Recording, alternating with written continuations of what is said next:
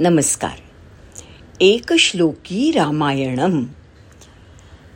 आदौ रामतपोवनादिगमनम् हत्वा मृगं काञ्चनं वैदेहीहरणं जटायुमरणं सुग्रीवसम्भाषणम् वालीनिर्दलनं समुद्रतरणं लङ्कापुरीदाहनं पश्चाद्रावणकुम्भकर्णहननम् एतद्धि रामायणम्.